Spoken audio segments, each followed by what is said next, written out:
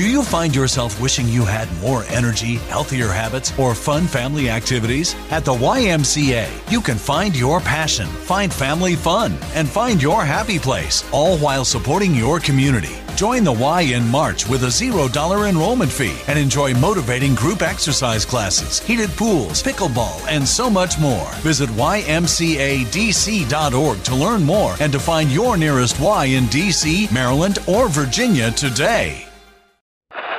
People are stupid. Live to tape.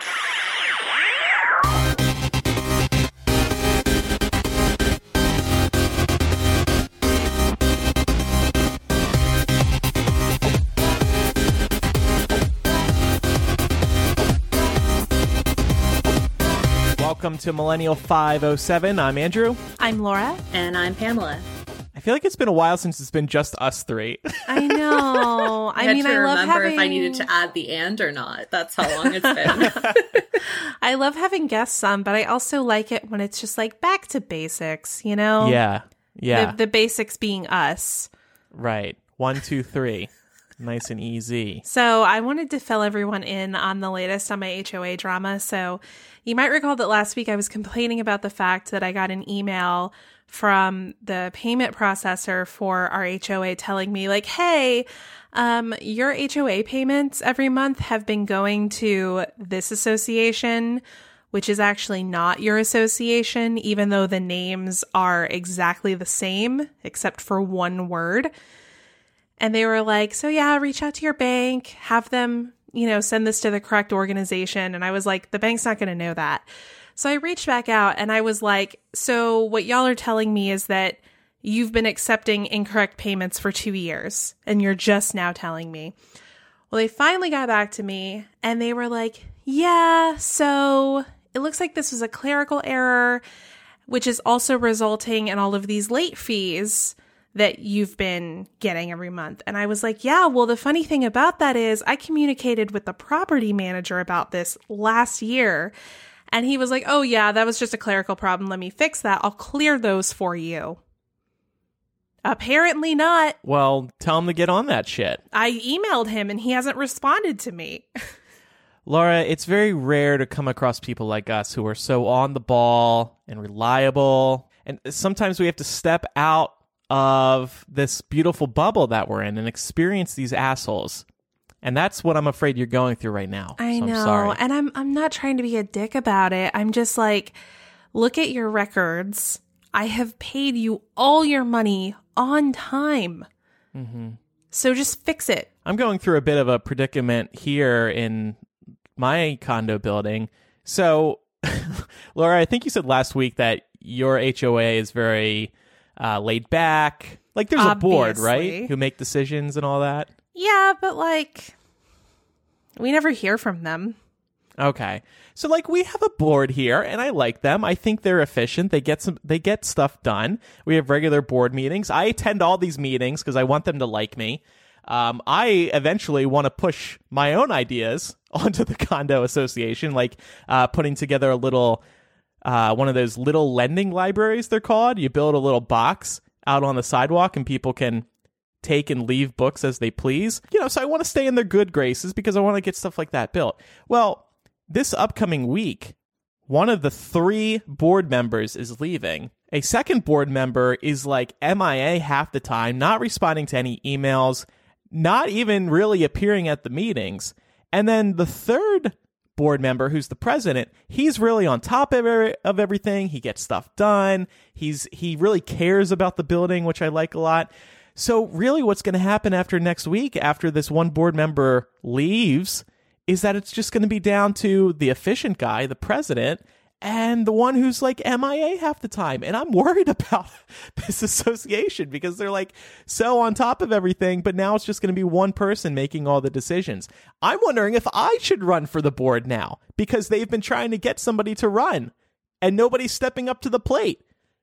Should I serve the condo association? Do you get any kind of benefit from doing it? Like, do they pay you or give you like a discount on your HOA payments? Oh, that's a good question. There should be a discount, shouldn't there? I was going to say, do you have more sway in terms of getting things you want done? You won't even have would, to go to the source. You'll be the source. I would have more sway, which would be cool. But it seems like the one guy who's leaving is the note taker. What's that called? The secretary. I see what he does at these meetings, and I'm like, this looks really complicated. I don't think I want to do that. And then the other person's the treasurer. She's the one who's like gone half the time. Definitely don't want to do that.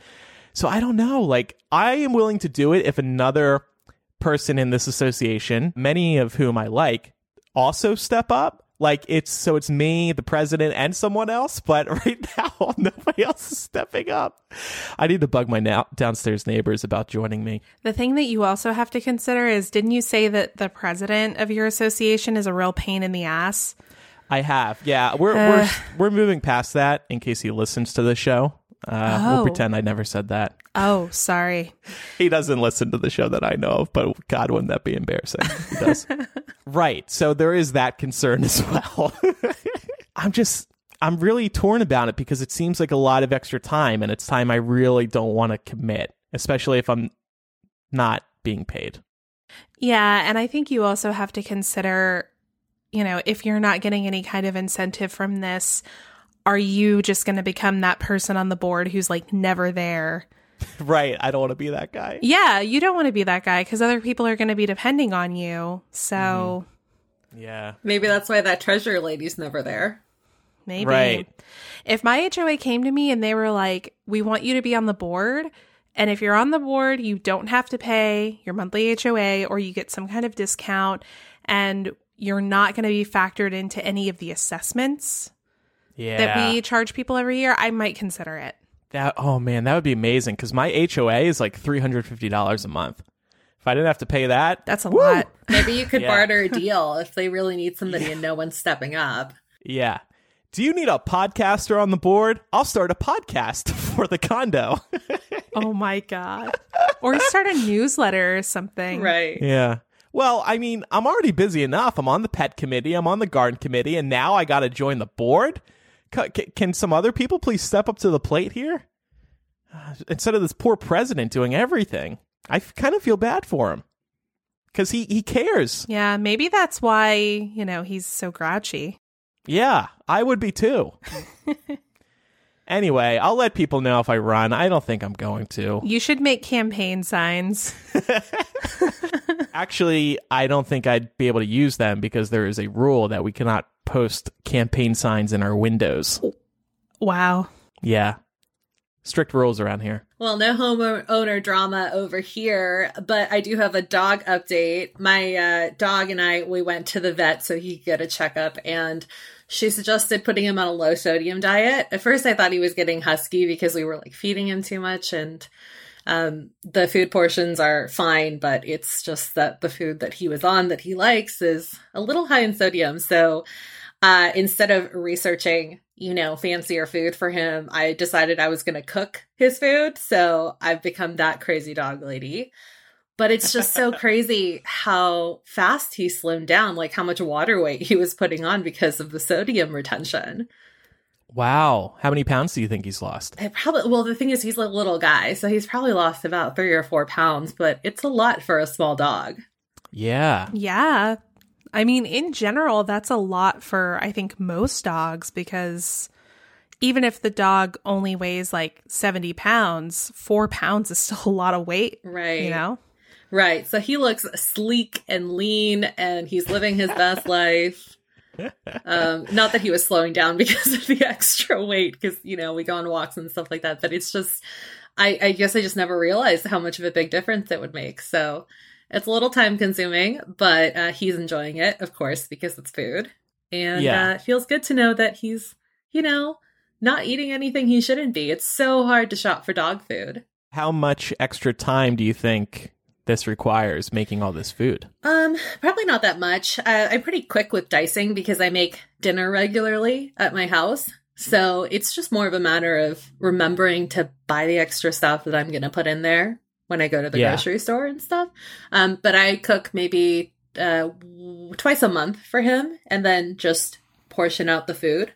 So it's really not that much, but he also doesn't eat a lot because he's a small dog. I feel like it would be more time consuming if you had a bigger dog. Yeah.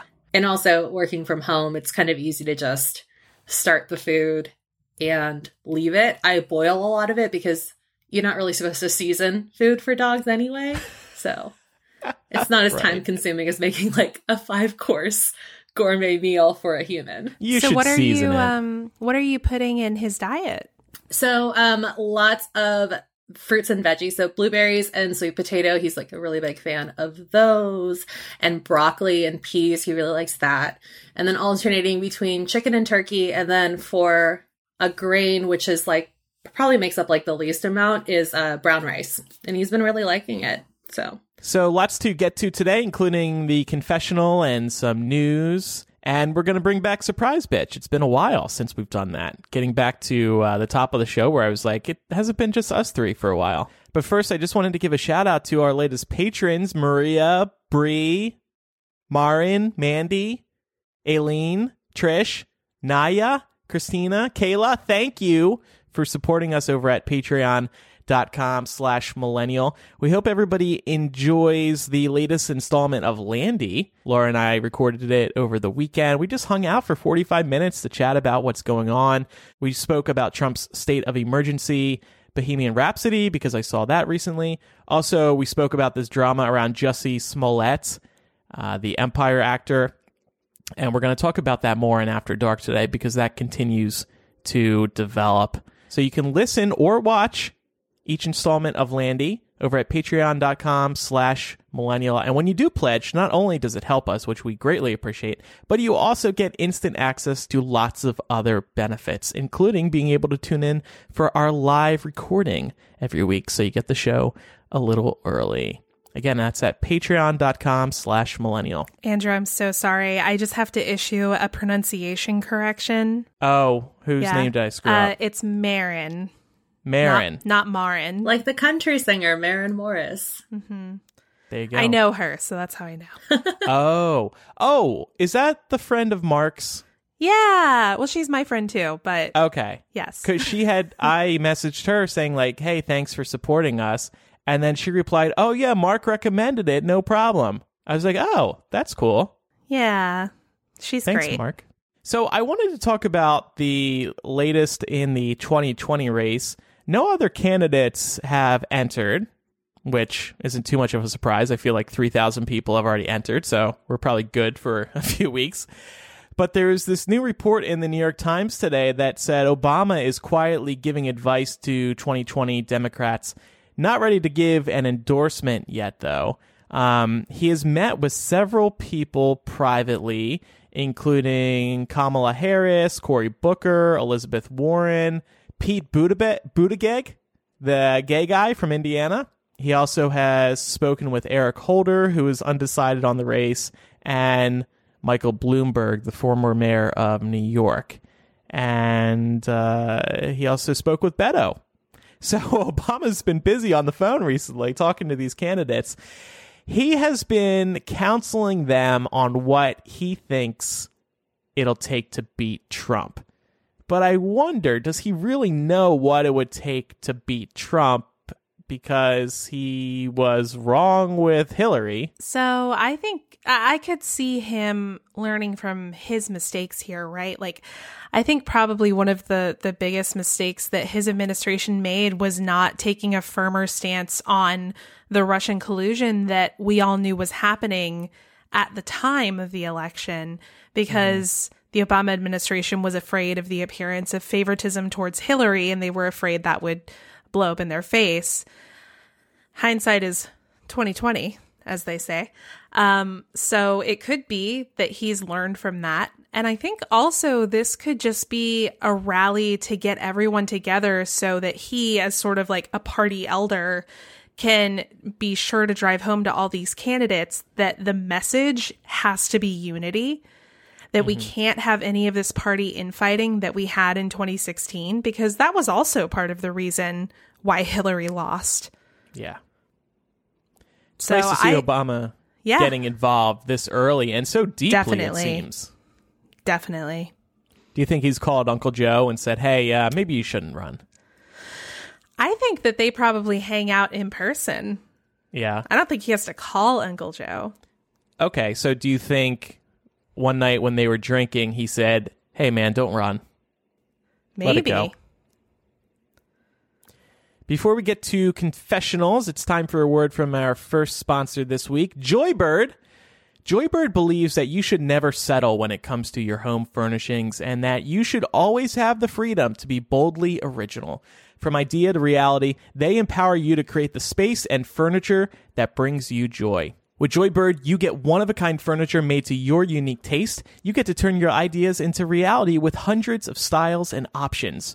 From mid-century modern to contemporary classics, all the furniture is customizable in an amazing array of fabric choices, from rich, buttery leather and plush velvets to every color imaginable. When you browse Joybird, you'll have the same reaction I've had. Whoa! The furniture is gorgeous, and there are so many customizations available. It's great because you can find just the right design and color for your home. And in addition to a wide variety of colors, they also have a wide range of kid and pet-friendly upholstery options available. There are a few other features that really make Joybird stand out. First, they offer free, personalized design consultants to help nail down your perfect design. I love this because when I go furniture shopping or decoration shopping, I'm second-guessing everything. Right now, I'm considering adding an accent wall to my bedroom. I cannot decide what color. It's way too stressful because you paint that wall and it's forever. So having a design consultant is so helpful to me and takes a lot of the stress out of making an important purchase like this. They also have a 365-day home trial. Sit on it, sleep on it, break it in. If you don't love your Joybird, return for a full refund up to a year later. That is fantastic. And they also have hassle-free in-home delivery. They'll bring it to the house, they'll set it up, and take out all the packaging, so you don't have to do anything. Joybird is just the total package when it comes to online furniture shopping. They've nailed down everything a shopper could want. See how Joybird is revolutionizing online furniture shopping? Create the furniture that brings you joy today at joybird.com/millennial. You're not going to Marie Kondo this stuff. Go to joybird.com/millennial and receive an exclusive offer for 25% off your first order by using the code millennial. They got lucky with that Marie Kondo show premiering. I know. And then their tagline is, "See how Joybird brings you joy." Like, perfect timing. I know. It's perfect branding. Goodness. All right. Well, moving on to the confessional. We do have a couple of confessionals here. This first one is based off of our discussion from last week's installment of After Dark, where we talked about the Pew Research study that found that around a third of Americans think that blackface is at least somewhat acceptable for a Halloween costume. The listener writes, "Listening to this week's discussion from After Dark just brought back a formerly forgotten childhood memory. When I was in the second grade, we were forced to participate in a play about American history. I went to a school similar to Laura's, i.e., no diversity. I just remembered that the teachers painted the girl who played Harriet Tubman's skin black and also painted a couple of children black who were playing slaves. I seriously cannot believe how messed up that was, and also that none of the adults involved thought, this is a bad idea. I hope that those students have A, torn up all the pictures from the play, and B, freaked out on their parents for going along with it.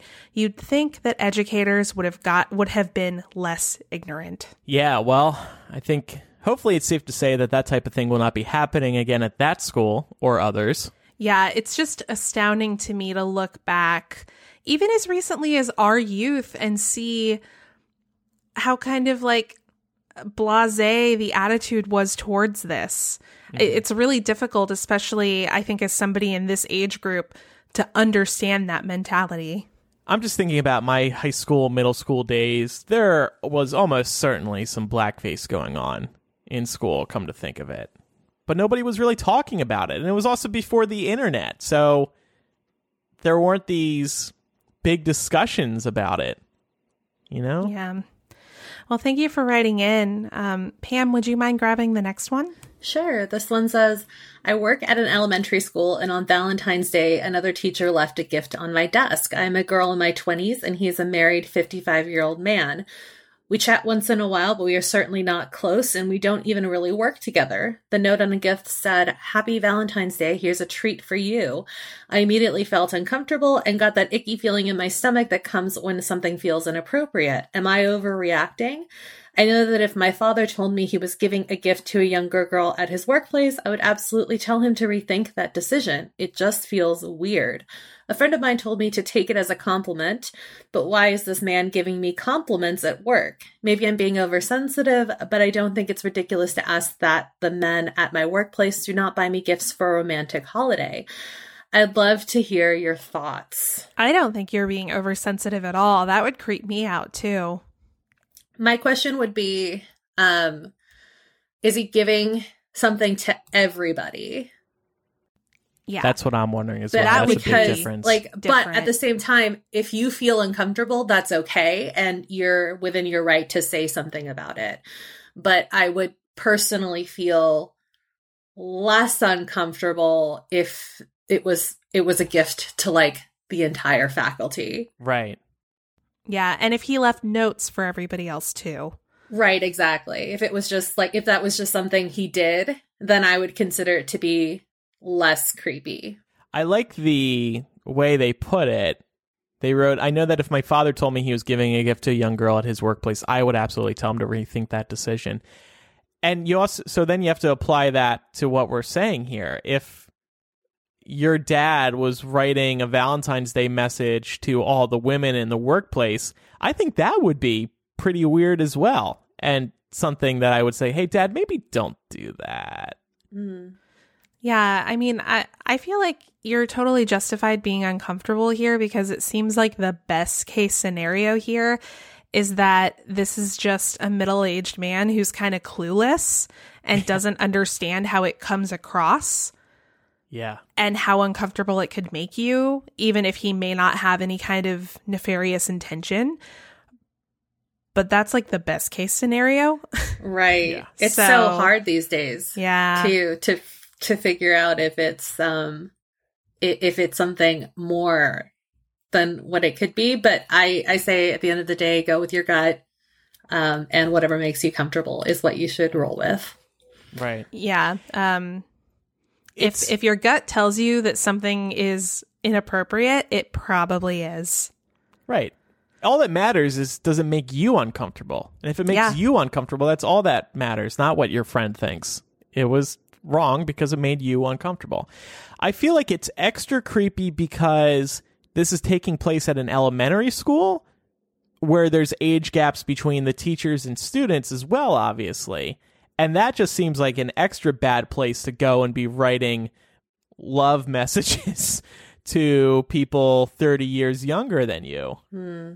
See, and it's funny because in my brain, I feel like it's probably slightly acceptable if kids still exchange Valentines at elementary schools. Because like when I was younger, I think they still did.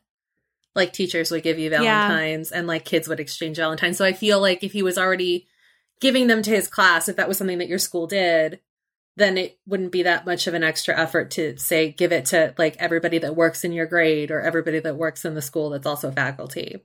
But I don't know. Maybe that's not normal anymore. So the person who submitted this confessional actually just came out of the confessional closet. What? On our Discord. They said, that's my confessional. I think I was the only one who got a gift. Cringe, that's cringe creepy. emoji. Okay, yeah, no, then that answers that. Yeah, exactly. We just needed more information. That's Creepy fucked up approved. and weird. Yeah, that is definitely wrong and potentially something you might want to go to HR for now. Because who knows what he might do next. Yeah, exactly. Right. Especially because you mentioned specifically that this person and you do not have a close relationship. To the question about do the students still write Valentine's Day notes to each other, it's unrelated to this question now, but I think the students do. I know my cousin who has a couple kids, she helped her daughter make Valentine's Day notes, which was always so nice as a child, receiving all these little notes of love and little pieces of candy. Yeah, and it includes everybody. It's really nice. Yeah, exactly.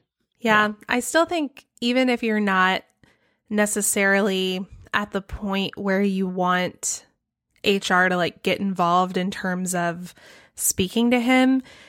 Because I noticed here in the Discord you mentioned, I think you hit the nail on the head when you said he's clueless.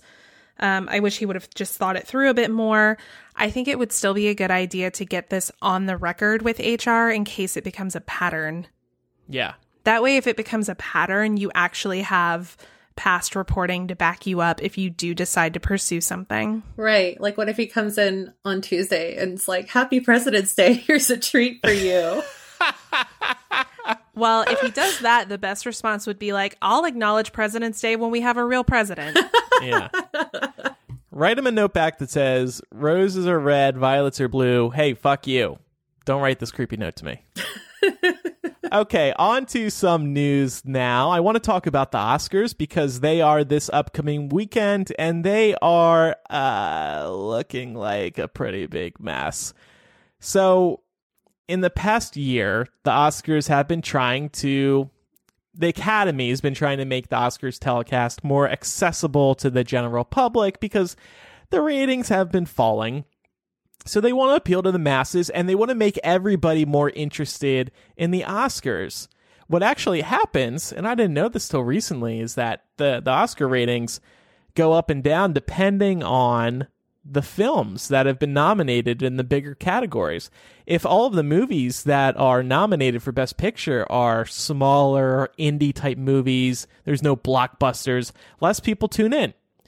And the Academy is also aware that people think that the Oscar telecast is long, which we can debate in a few minutes. So there have been a few changes this year, and they're not going very well. First of all, they attempted to add a Best Popular Film category. They announced this last year. The idea was to get it into this year's, the 2019 Oscar telecast.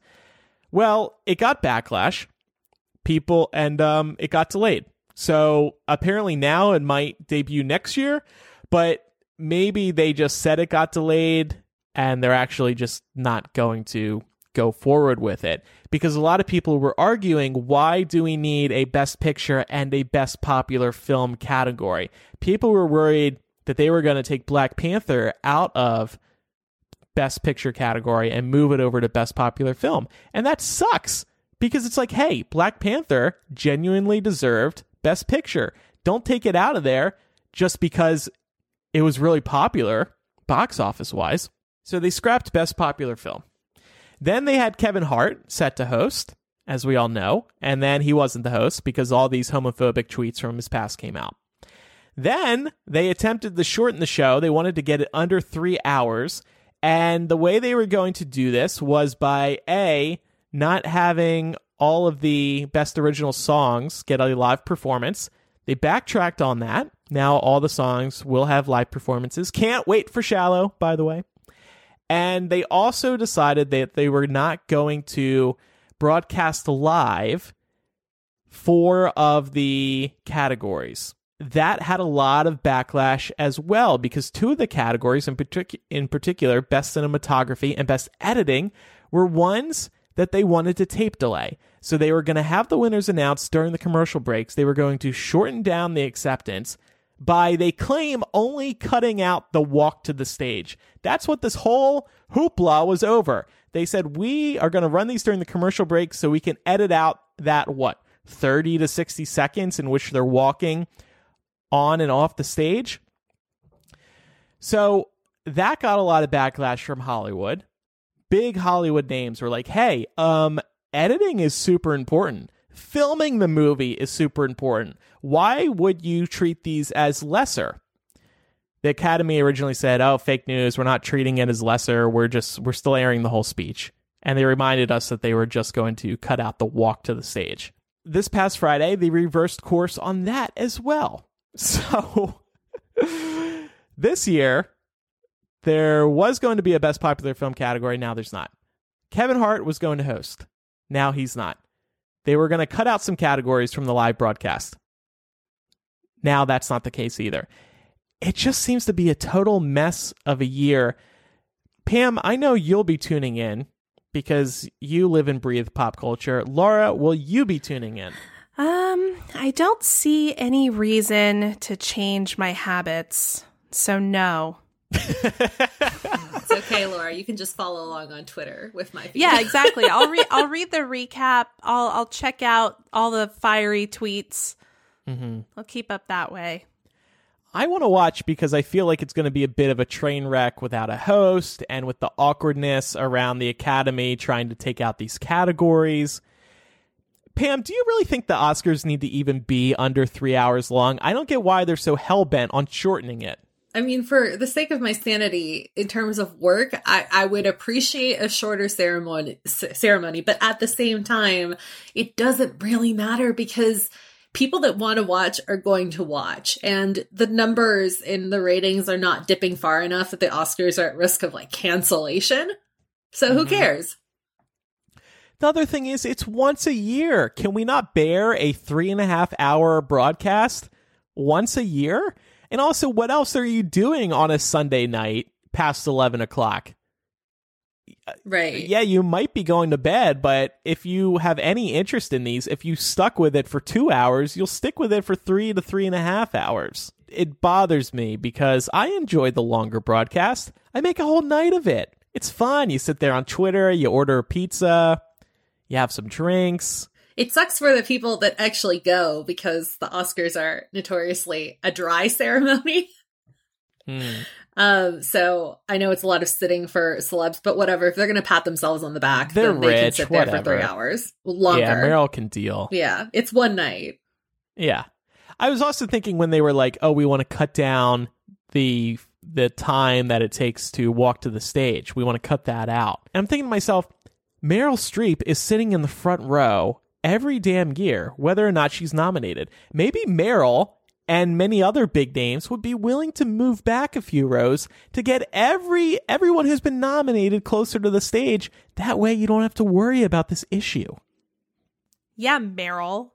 Yeah, Meryl. Move back, Meryl. And guess what? I bet Meryl would be happy to move back a few rows. Does she really want to sit there every year having the camera trained on her? Perfect face. Exactly. Exactly. Oh my God. No, thank you. Pat takes the Oscars way seriously, by the way. Like, we've been invited to an Oscar party 2 years in a row, and both years he's turned it down because he wants to focus on the ceremony. Like, he doesn't want to socialize with other people during it. I'm like, is it that important to you? You know, Andrew, sometimes you just have to learn how to respect the things that are important to your partner, even if they aren't necessarily important to you. Sounds to me like Pat needs to watch by himself. Right. He barely wants me there, I don't think. So anyway, we'll talk about the Oscars next week, see how they went. I'll be watching, Pam will be watching, Laura will be watching Twitter. Correct. Sounds good. Well, before we move on to the rest of our news, Andrew, you might actually find this helpful. And for those of you who want your special day to be better organized than the Oscars, boy, do we have a sponsor for you. It's called Zola. Zola is the wedding company that will do anything for love, and they're reinventing the wedding planning and registry experience to make the happiest moment in couples' lives even happier. From engagement to wedding and decorating your first home, Zola is there, combining compassionate customer service with modern tools and technology, all in the service of love. Zola is the easiest way to plan your wedding and register. Join 500,000 couples who've used Zola to make free wedding websites, their dream wedding registries, and affordable save the dates and invitations. Start with a free wedding website. It's so easy and takes just minutes to set up. There are over 100 beautiful wedding website designs to choose from that fit any couple style and type of wedding. Case in point, a friend of mine is getting married later this year and did her save the dates digitally. I was able to RSVP for her wedding for myself and Mark in just the space of a few minutes.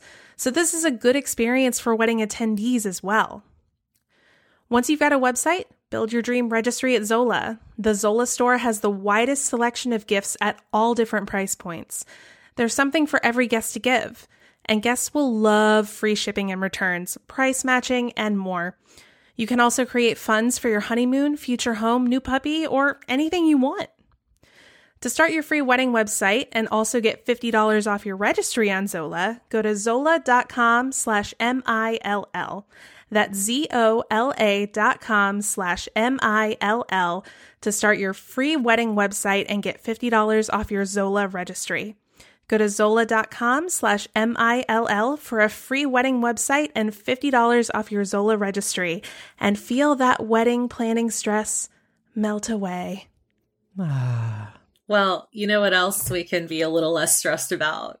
It's the fact that women are kicking butt in the box office. Yeah. There is a new study out from USC's Annenberg Inclusion Initiative that reports that of the highest 100 grossing films of 2018, there are more women featured than ever in leading roles. And this is a really big deal because, you know, for the last few years, we've really been focusing on the Time's Up initiative and having more female representation in films, both in front of the camera and behind the scenes. So it's great to see that that's kind of trickled over in terms of being in front of the camera. So in the research, it shows that in 2018, women led or co-led 40 of the top grossing movies of the 100 that was mentioned before. And this is the most since AI2 started tracking film representation since 2007. So this research also shows a small spike in diversity amongst female leads as well. So 11 of the movies starred women of color, up from 4 in 2017, and 11 of the movies starred women who were 45 or older, up from 5 in 2017. So these numbers are not very impressive if you just kind of look at them, but I think it's really important to talk about this because all progress, even small progress in the right direction, is good, you know? And it's also important to note that ticket sales in 2018 were also up by 4%, which means that, you know, moviegoers want to see more representation in film, and that's really exciting because that's really kind of the only leg all of these movie execs have had to stand on for so long, but these sales and box offices and movies like Black Panther and Crazy Rich Asians making so much money just proves that, you know, we want to see our real world reflected on the screen. So it's great to see that small changes happening. Yeah, I agree. And I'm really glad to see that for the most part, it seems like representation is being viewed more positively now. I feel like even just like as recently as 2 to 3 years ago, it wasn't uncommon to see people on Facebook like openly complaining about this kind of stuff. And now I'm seeing even more allies than I used to stepping up and being like, yeah, you know what? It was easy for us because growing up, we saw ourselves represented in video games and movies and TV shows and all of the media that we consumed. And that's not true for everyone else. Right, exactly. I have felt that from time to time due to just seeing gay people on screen. But I know it's a much larger issue for women and other minorities. So I can't even really imagine how frustrating it's been. It still blows my mind that next month, Captain Marvel will be released. That movie is Marvel's first movie led by a woman. That's insane to me that it's taken this long when you think about how many Marvel films have been released so far. And also impressive, too, because they chose to lead with a comic book character that isn't necessarily as well known as somebody like Spider-Man, but the hype is still there. Like, people are still so excited about Captain Marvel, and it's just a testament to, you know, the storytelling that's already seeping through the trailers and stuff like that. So I really hope they do well at the box office because it looks really great. People are excited, but I wouldn't call it impressive just because, like, I mean, why didn't they go with, like, Black Widow? I feel like that would have been a better choice. I feel like they went with Captain Marvel just because her name has Marvel in it. Good branding. But yeah. Speaking of Black Widow, I mean, that's a solo movie that is coming down the pipeline that would not have been possible even when Marvel first started cranking out these Avengers movies. Like, they were always saying that there was no market for a story like Black Widow's to take center stage. And now that's a project that's moving forward with Scarlett Johansson also working behind the scenes on it. And, you know, that's great too. I also wanted to point out this 4% challenge. We recently learned that from 2007 to 2018, 4% of the directors of the 1,200 top grossing films were women. Only 4%. So the Time's Up initiative have organized the 4% challenge, in which filmmakers, including actors and actresses, are encouraged to announce your commitment to work with a female director on a feature film in the next 18 months. And this has gone viral in the Hollywood community. A lot of actors are speaking up and saying, yes, I commit to the 4% challenge. So we might be seeing a wave of women directing high-profile films. Right. And didn't Universal Studios recently sign that too? Like a commitment to hiring more women behind the scenes? Yeah, I think so. And Disney's Bob Iger was like, hey, I love this 4% challenge, but we're actually blowing way past that already. That's really great. I think that the key here too is keep these women in the spotlight because, a lot of people work behind the scenes on films, and it's hard to kind of grasp just how many women are working in film when all we see are these old, usually white men that are like the figureheads for these companies.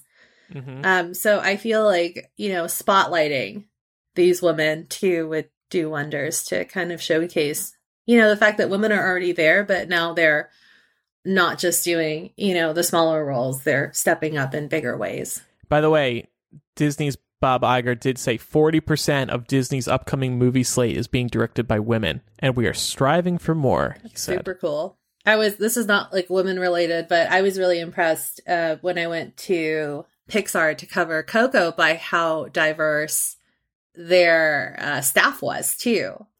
And that's kind of like something that you don't really get to see too often unless you're super into, the behind the scenes making of movies. But I think the more and more we talk about this, the more everybody will come to realize that, there's a lot of room for all different kinds of people to take place in, or take roles in Hollywood. And that's important. Speaking of Pixar, did you see Lee Unkrich just left Pixar?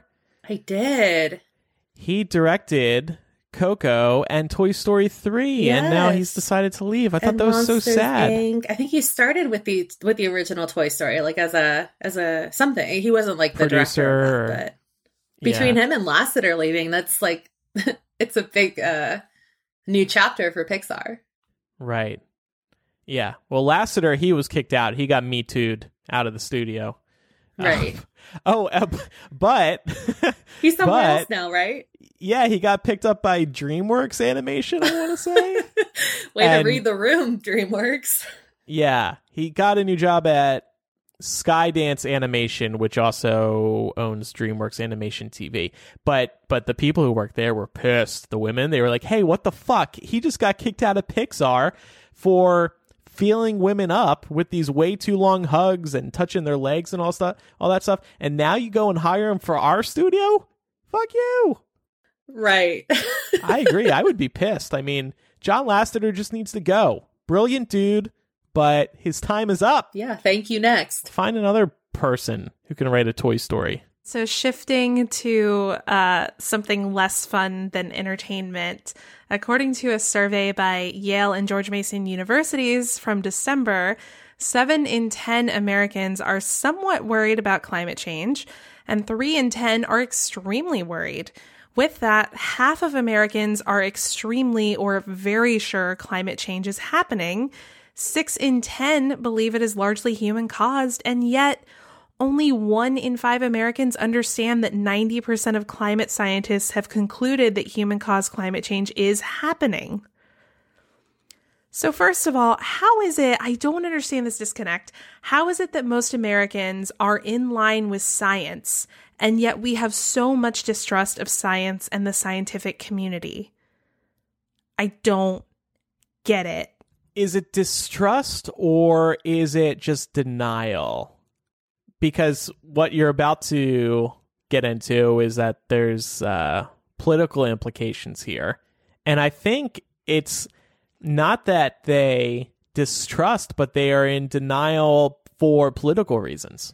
Yeah, but I mean, if you have the majority of Americans who think that this is a thing that's happening, I don't understand how you could in one breath say that you believe it's happening, but then for political reasons be like, oh no, it's not happening.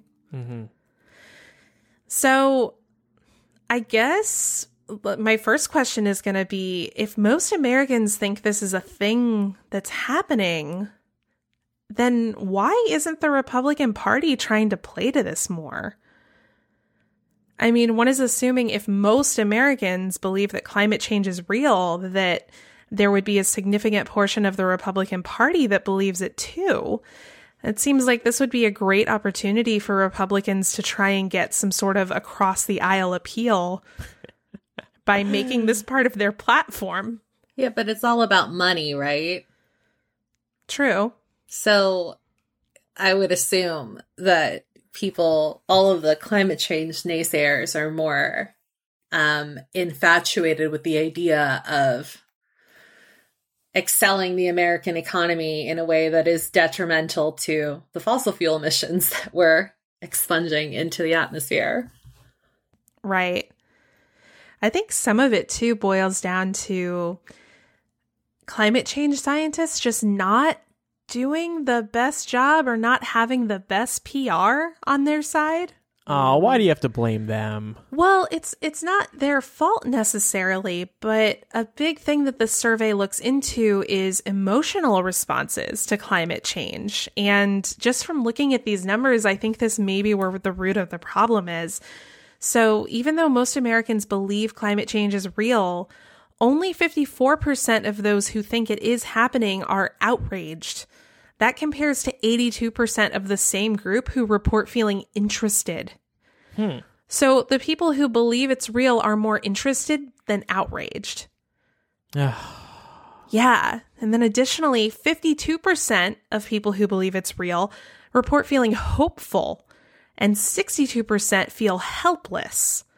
Hopeful how? I don't know. How are you feeling hopeful? Maybe hopeful might that have you'll 2 more die years? before anything happens to you. Right. Maybe. Maybe, yeah. That's the only thing that gives me hope. I know I'll be dead before it gets really bad. So I kind of wanted to test the panel to see where we are. Which of the following emotional reactions do we have to climate change? So our choices are interested, disgusted, helpless, afraid, angry, hopeful, or outraged. We can pick as many of those as we want. And then I also have some data from the Millennial Facebook group I want to share. Is this a new Pixar movie where our feelings towards climate change come to life and Inside Out they're in our too. head? Yeah, Inside Out too. Earth is burning. I'm interested, disgusted. I'm going to give you like my top 3. Interested, disgusted, helpless. Those first 3 you listed. Probably helpless, afraid, and outraged.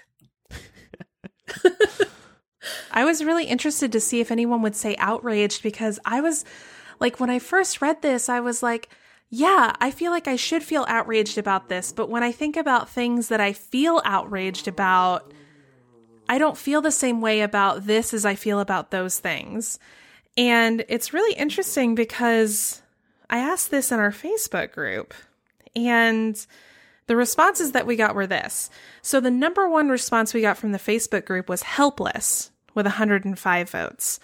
And then after that, it goes afraid with 67 votes, angry with 59 votes, outraged with 23 votes, and disgusted with 17 votes. Mm-hmm. So those really strong visceral reactions seem to be the least popular. Yeah.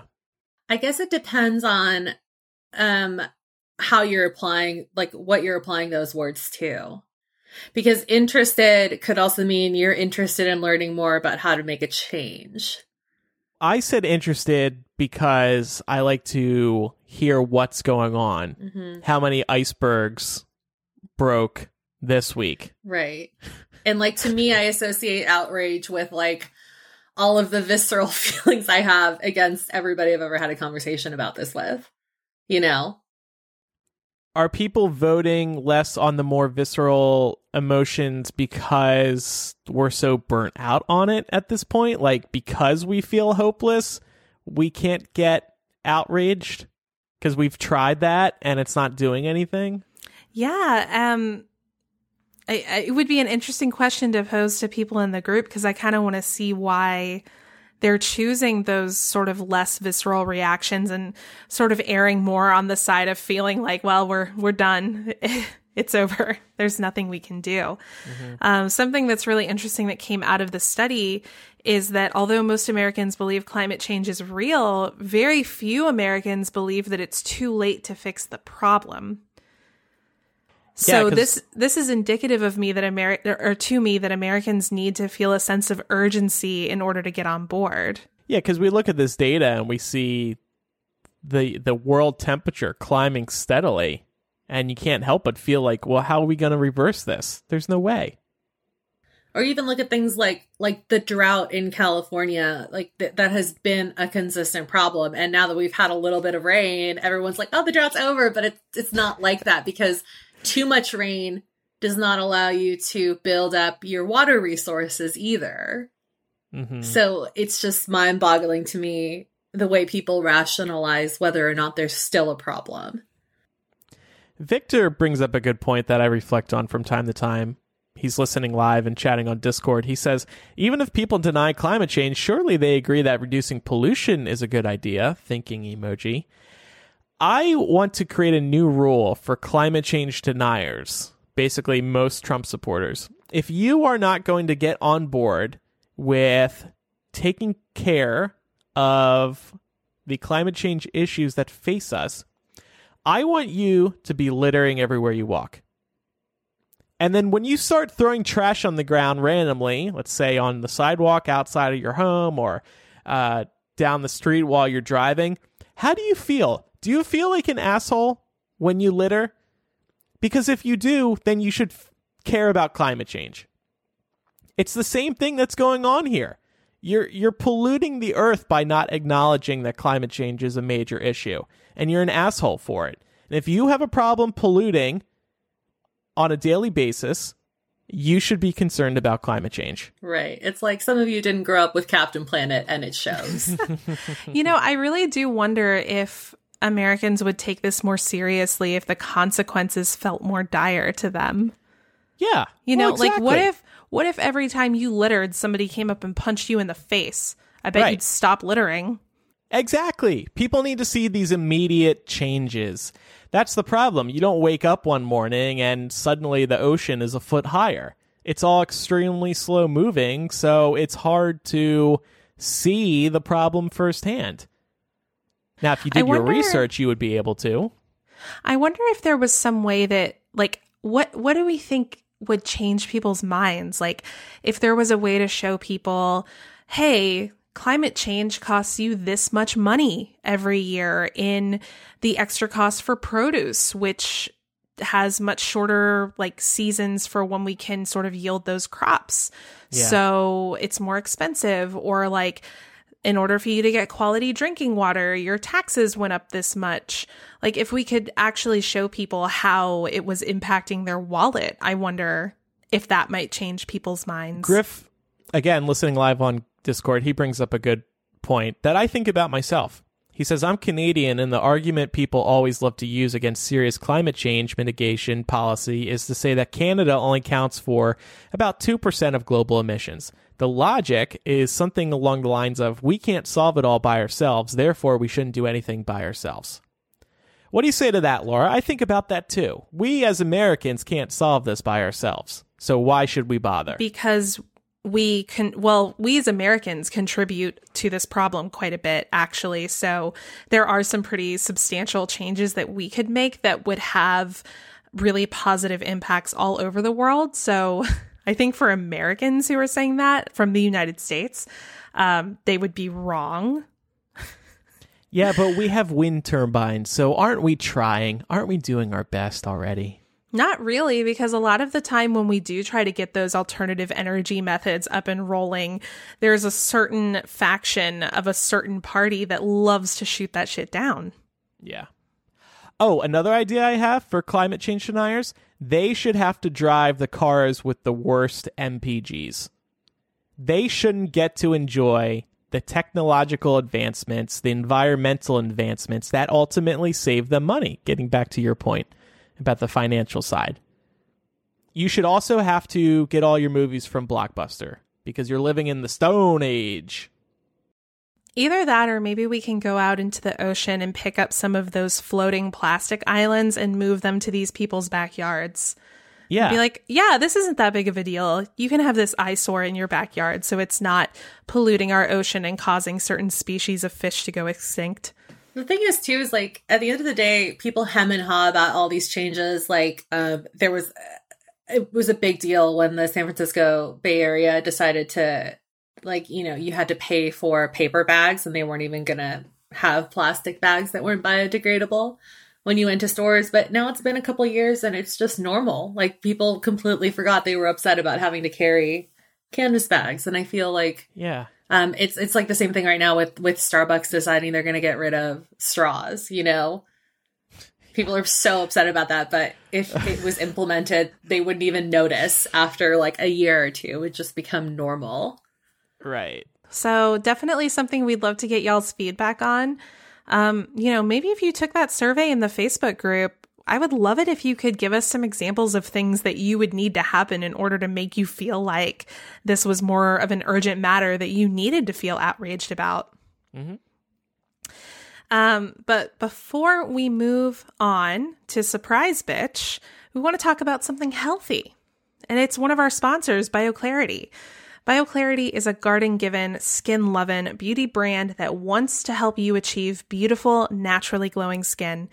Their green skincare line offers essential products to help clear up and calm your skin or keep it balanced and on track with daily nutrients. I have a lot of redness in my face, and over the last year, BioClarity has really helped tone that down, so it's become a regular part of my skincare routine. I personally use the Essentials routine for normal to dry skin. It's a 3-step regimen that is packed with gentle nutrients that nurture your natural radiance. In just 3 easy steps, you can cleanse, restore, and hydrate your skin every day to keep it looking its best. My personal favorite is the hydrate step. This is super moisturizing and non-greasy, and I love how it keeps my skin hydrated without messing up my makeup application. I also love the clarifying mask. I just got this a few weeks ago and have used it twice per week as recommended, and this stuff really is the bomb. It seriously evened out my skin texture and helped minimize my pores like nobody's business. And unlike other masks, this doesn't require a chisel to remove from your face once it's dry, and instead it comes off really easily with the use of a warm washcloth. These products are 100% vegan, cruelty-free, paraben-free, sulfate-free, and artificial fragrance-free. On top of that, BioClarity offers a 100% risk-free money-back guarantee. Take the first step to healthier, more radiant skin by going to bioclarity.com. Right now, our listeners will get a free clarifying mask when you purchase a skincare routine. That's a $25 value for free, but you need to enter our code MIL at checkout. So go to bioclarity.com and use our code MIL at checkout to get your free clarifying mask when you purchase a routine. This stuff is like a green smoothie for your face, and you won't regret it. It's time now for a segment we haven't done in a while. Surprise! Surprise, bitch! Bela. In Brooklyn. No, Brooklyn, it's not time for your walk. Hello? Bela, surprise, bitch, it's Millennial. Yay! No way. Oh my gosh. Way, how are you doing? Good. I'm sitting at home with my husband and I see an unknown call. And he's like, take it. It might be a doctor. A doctor? Oh, God. Well, it's Dr. Millennial, so he's right. We're here to diagnose you. You got a case of the surprise bitches. So many. My husband said that I could put you on speaker. Hold on. Moshe, say hi. Hi, Moshe. Hi, Moshe. Hey. How do you guys like living in New York? My husband's from the Lower East Side, and I'm from New Jersey, so Brooklyn is decent. Yeah. Yeah. Is the subway system as terrible as everybody says it is? No, but I have memories of it being way better as a kid, but it could just be nostalgia. I'm going to read you a series of emotions, and I want you to tell me which ones apply to how you feel about climate change, okay? Okay.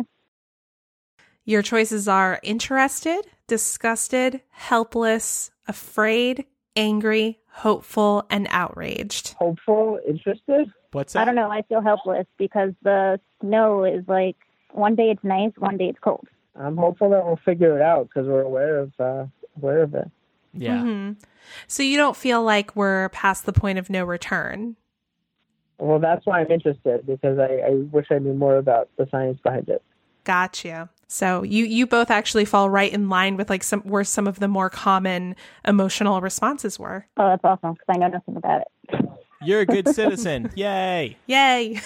Any 2020 candidate that's standing out to you so far? So I'm a Republican. Oh. We're going to get into this now. So I don't know because I don't like Trump, even though I'm Republican. Okay. So do you feel like you might... My husband's a Democrat, though. Backtrack. I'm a registered Democrat because of local primary elections when I was growing up. Ah, okay. So We're one of how those. does that work in your relationship? Do you two get into big fights, or do you just like... I make fun of him like all day long that he's Democrat. You make And fun he of can him take it. because he's Democrat? I don't have a problem necessarily. It's just because like we're not the same, and it's just like one of those things like a poke at. You're Right. entitled to your opinion, but if I agreed with you, we'd both be wrong. Bela, what is your favorite song right now? Probably from Shallow, from A Star Is Born. Oh my God. Could you sing it for us right now? I can't for religious reasons, or I would. Understood. I'll sing it for you at the end of today's show because I sing it. Oh, way I'm too so much. excited. All right, that'll be the Can you closing do it in a music. Dumbledore voice? In the Dumbledore voice. Interesting challenge. In the shallow, in the shallow. Don't do it, Harry. All right. Well, thank you for your support, Bela. And I can't believe you've called. I've been waiting for like 3 years, and like I'm always so pissed. you did. Anyway.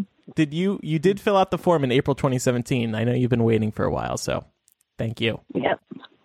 And Laura, thank you for coming back to MuggleCast. You're awesome. Yeah, I'm so excited to be back. Just so you guys know, sorry to cut in, but like the amount of MuggleCast paraphernalia that Bela has, and like she's like really truly a fan, and I say this as her husband who has probably... You should tell them how he proposed. Oh, you want to talk about my proposal? Yeah. I wasn't even thinking.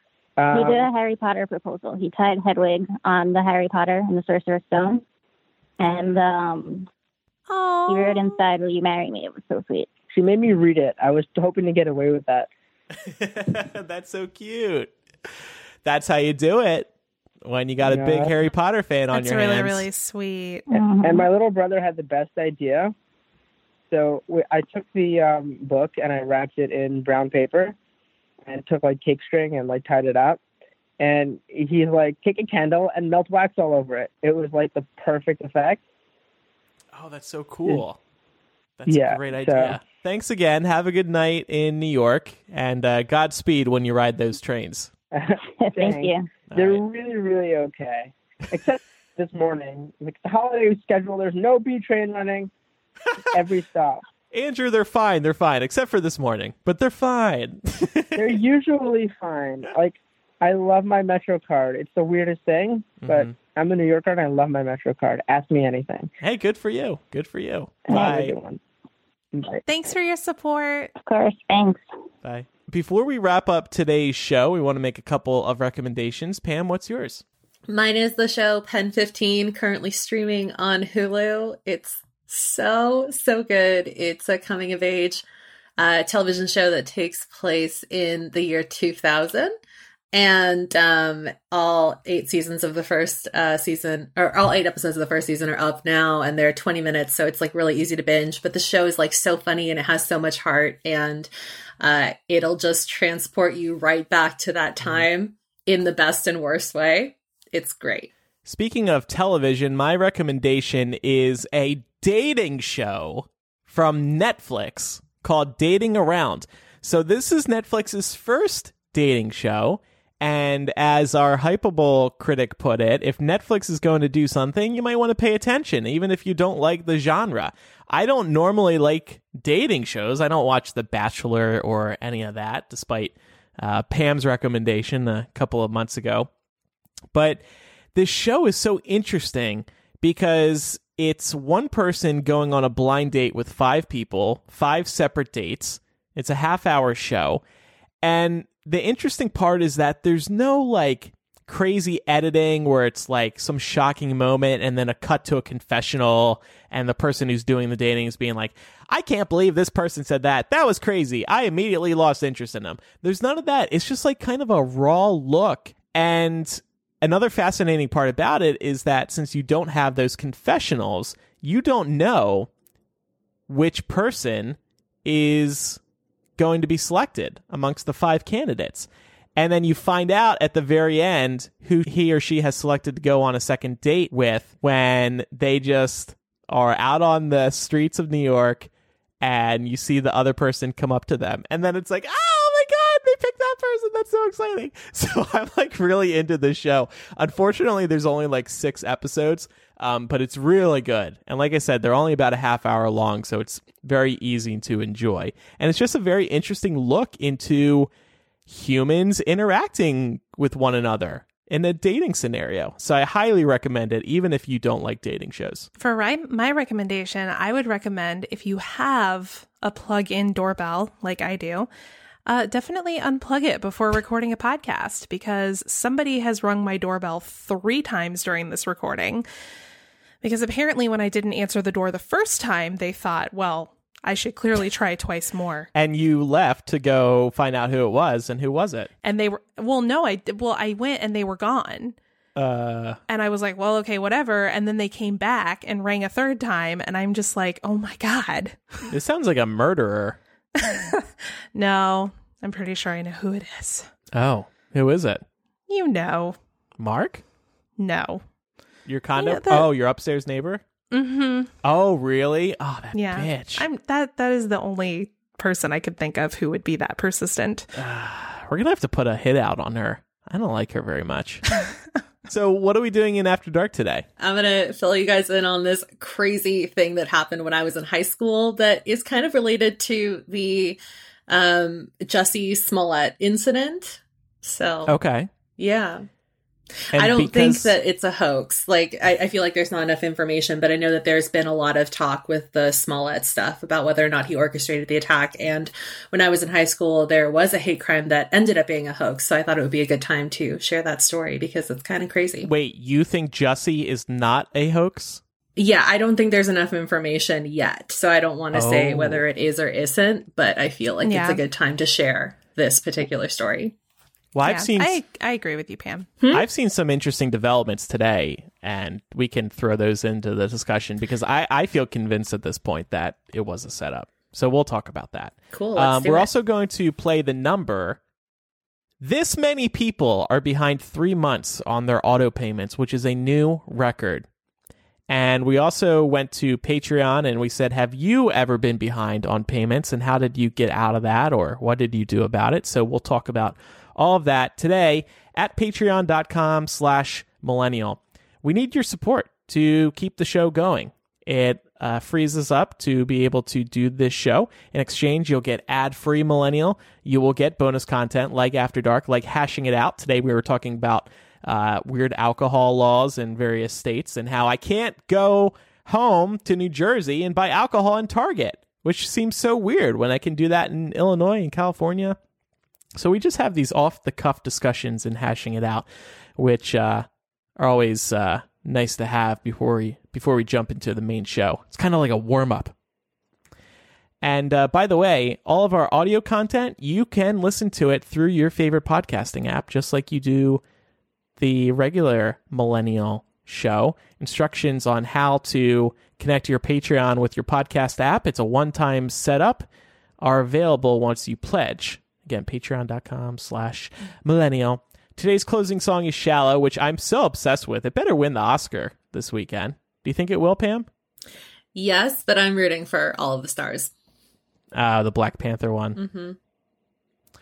Well, I'll be the white guy rooting for Shallow. I mean, if I'm joining an Oscar pool, I will put down that Shallow's going to win. But in my heart,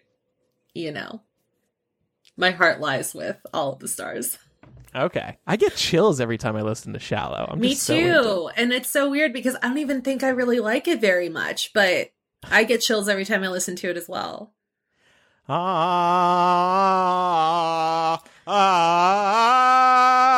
goosebumps on my arms are astounding. These are the vocals I've been performing recently, and my boyfriend loves them, trust me. If you have any feedback about today's episode, or you want to submit a confessional, or you want to learn more about the show or listen to old episodes, you can just go to millennialshow.com. Everything you need is right there. Thanks, everybody, for listening. I'm Andrew. I'm Laura. And I'm Pamela. Bye, everybody. See ya.